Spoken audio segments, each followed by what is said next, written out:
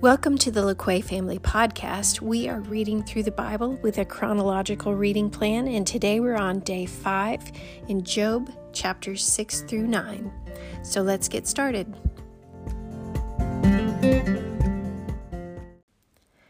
Then Job replied, "If only my anguish could be weighed, and all my misery be placed on the scales, it would surely outweigh the sand of the seas. No wonder my words have been impetuous.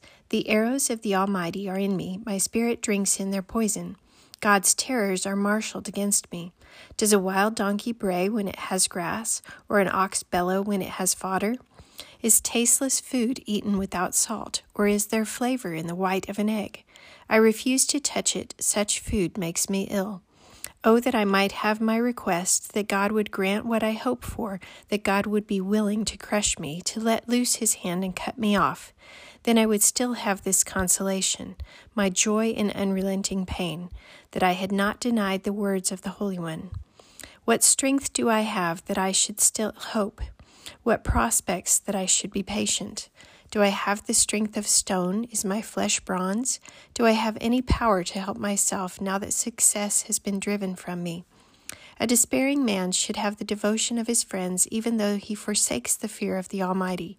But my brothers are as undependable as intermittent streams, as the streams that overflow when darkened by thawing ice and swollen with melting snow, but that cease to flow in the dry season and in the heat vanish from their channels. Caravans turn aside from their routes. They go up into the wasteland and perish. The caravans of Tema look for water. The traveling merchants of Sheba look in hope. They are distressed because they had been confident. They arrive there only to be disappointed. Now you too have proved to be of no help. You see something dreadful and are afraid. Have I ever said, 'Give something on my behalf'? Pay a ransom for me from your wealth. Deliver me from the hand of the enemy. Ransom me from the clutches of the ruthless. Teach me, and I will be quiet. Show me where I have been wrong. How painful are honest words, but what do your arguments prove? Do you mean to correct what I say and treat the words of a despairing man as wind? You would even cast lots for the fatherless and barter away your friend. But now be so kind as to look at me. Would I lie to your face? Relent, do not be unjust. Reconsider, for my integrity is at stake. Is there any wickedness on my lips? Can my mouth not discern malice? Does not man have hard service on earth? Are not his days like those of a hired man? Like a slave longing for the evening shadows, or a hired man waiting eagerly for his wages. So I have been allotted months of futility, and nights of misery have been assigned to me. When I lie down, I think, how long before I get up? The night drags on, and I toss till dawn. My body is clothed with worms and scabs. My skin is broken and festering. My days are swifter than a weaver's shuttle, and they come to an end without hope. Remember, O God, that my life is but a breath. My eyes will never see happiness again. The eye that now sees me will see me no longer. You will look for me, but I will be no more. As a cloud vanishes and is gone, so he who goes down to the grave does not return. He will never come to his house again. His place will know him no more.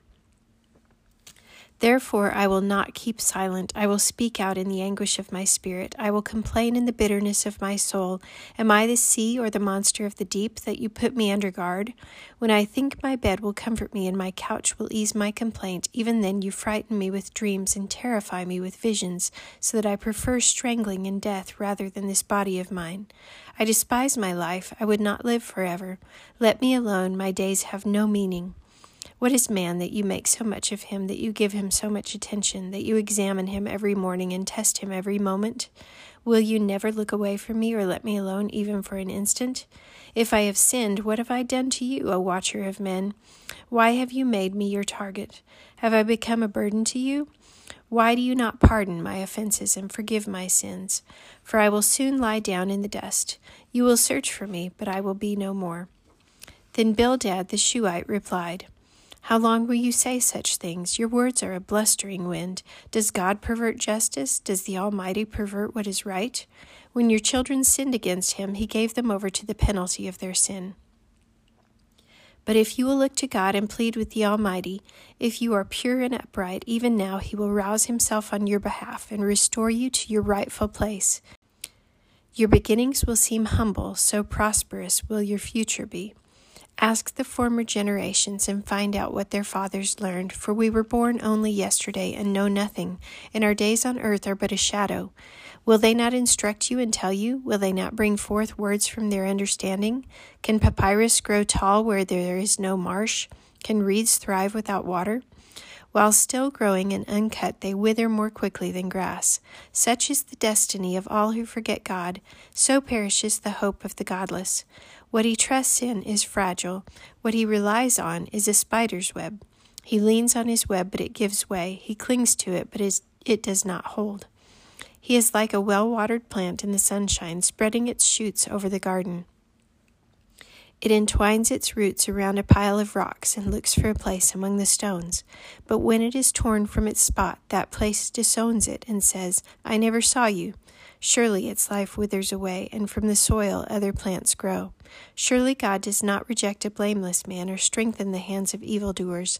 He will yet fill your mouth with laughter and your lips with shouts of joy. Your enemies will be clothed in shame, and the tents of the wicked will be no more.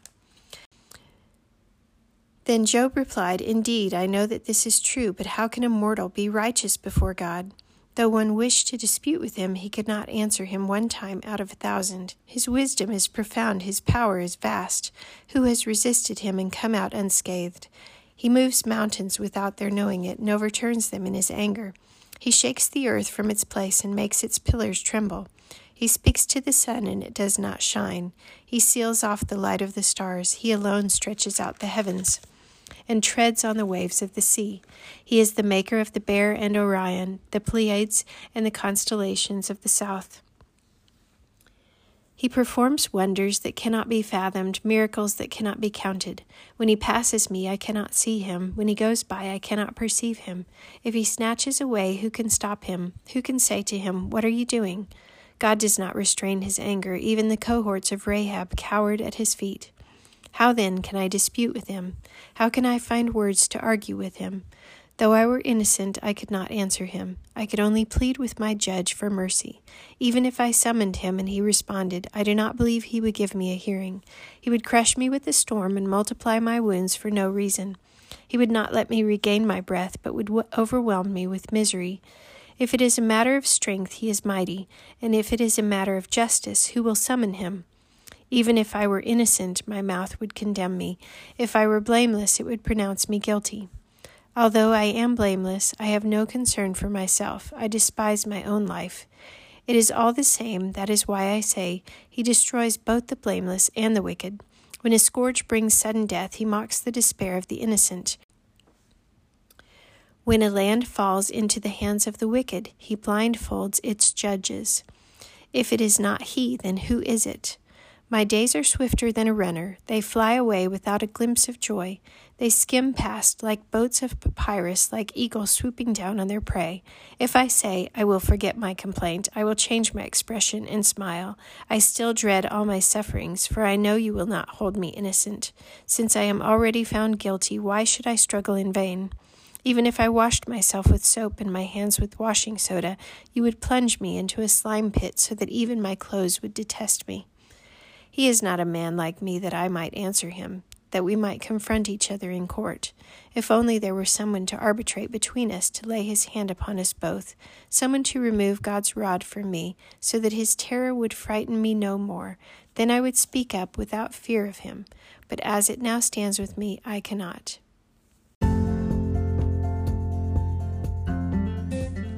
Well, there's a lot that could be said about this section of Scripture in these chapters.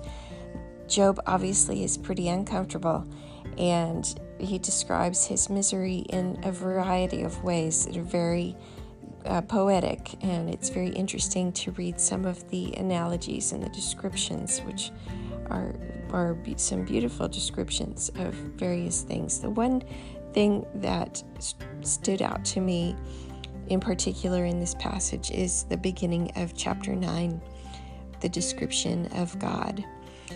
But how can a mortal be righteous before God? Though one wished to dispute with him, he could not answer one time out of 1,000. His wisdom is profound, his power is vast. Who has resisted him and come out unscathed? He moves mountains without their knowing it.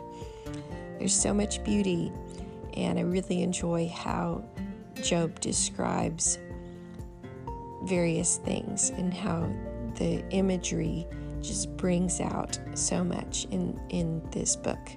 I hope that you're enjoying reading along with me, and I hope that you'll join me again tomorrow as we continue in the book of Job, starting with chapter 10 tomorrow. Have a great day.